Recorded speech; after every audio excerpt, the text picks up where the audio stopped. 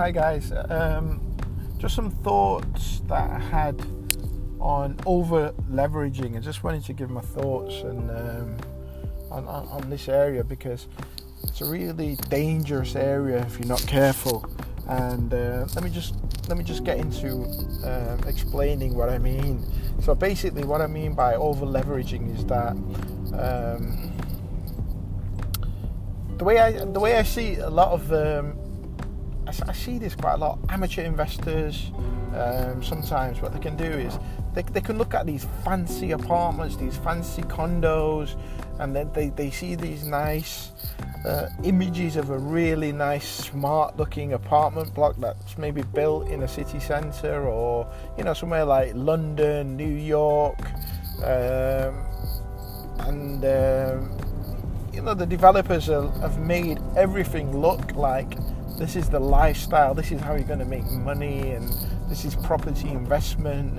And sometimes they might entice you with like some rental guarantees and stuff like that.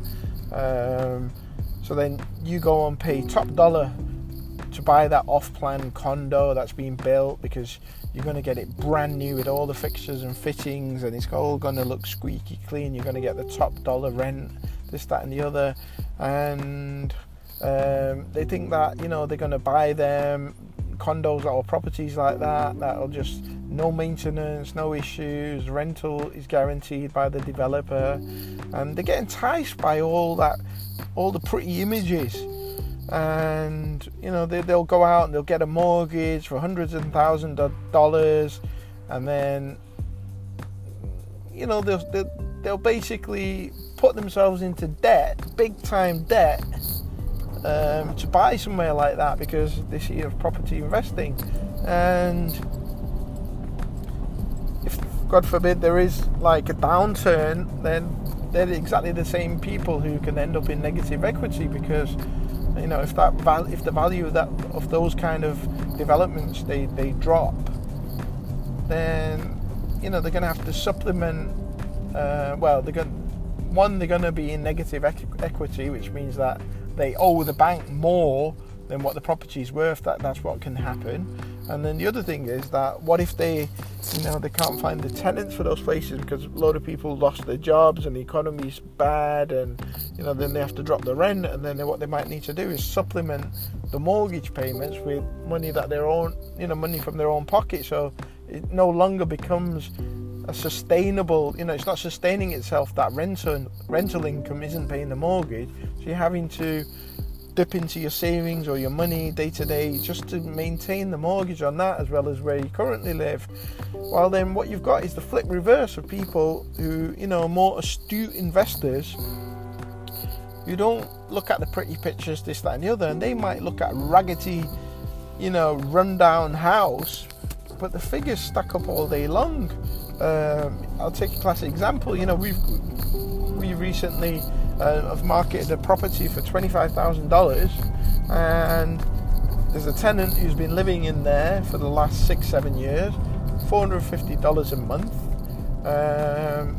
They want to stay on. Property's being sold because the owner is, whatever, they want to move on and they just want to sell the property. But it's kind of like a turnkey solution. You've got a tenant already in there. They've proven themselves. They've been there 6-7 years. They're even willing to increase by $50 just to stay. So you can put it up to $500. It's working out like over 20% rental yield. And yeah, it doesn't look pretty to look at. It looks like a raggedy old house. But the tenant's happy. They're living there. It's their home. They've made it home rather. They're happy paying the rent. They want to stay on. My thoughts are that's just a far better proposition for long-term property investing than getting geared up and owing the bank so much money that if there's a downturn, that you're gonna put yourself in a really poor position and into a corner. While some people, they tend to ignore this other extreme, which is like these cheap houses but the rental yields are really good because it just doesn't paint the pretty picture for them. But what you got to realise is that these guys who, have built multi-million pound portfolios, a lot of the time, this is exactly the kind of stock that they bought to get them to the point where they could buy big complexes, big buildings, big apartment blocks. I mean, a classic example is, everyone follows Grant Cardone, but he started somewhere, buying these cheap houses. I wouldn't say in the hood, but, in maybe sometimes in lower affordable areas, but where people can't afford to buy a house, but they need somewhere to live, or they might be near work, and so they might be like near, large employers. They might be in, on the fringes of cities where people can still commute in to work.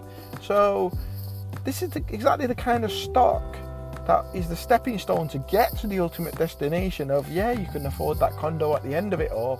But after you've stepped and picked up some of these, which are good stock, bread and butter stock that are going to keep churning, they're like little cash cows. What you want is little cash cows that are going to pay day in, day out for years and build your portfolio and produce cash for you, which you can pack up and buy the ultimate luxury later on.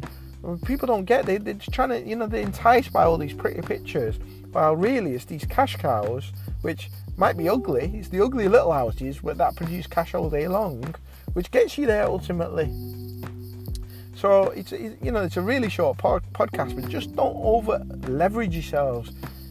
Keep yourself secure so that if there, as and when any event, if there's any, financial crisis, stuff like that, little cash cow keeps working for you. That's what you want. You don't want to over leverage. Over leverage is the biggest killer when the economy changes, and the economies always do change at some stage. It's not if, it's when. So prepare yourselves, guys.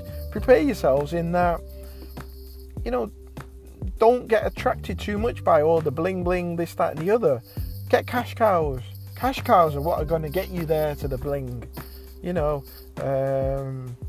That's kind of like my rant, just to give you guys my thoughts on that whole market. Okay, see you on the next podcast.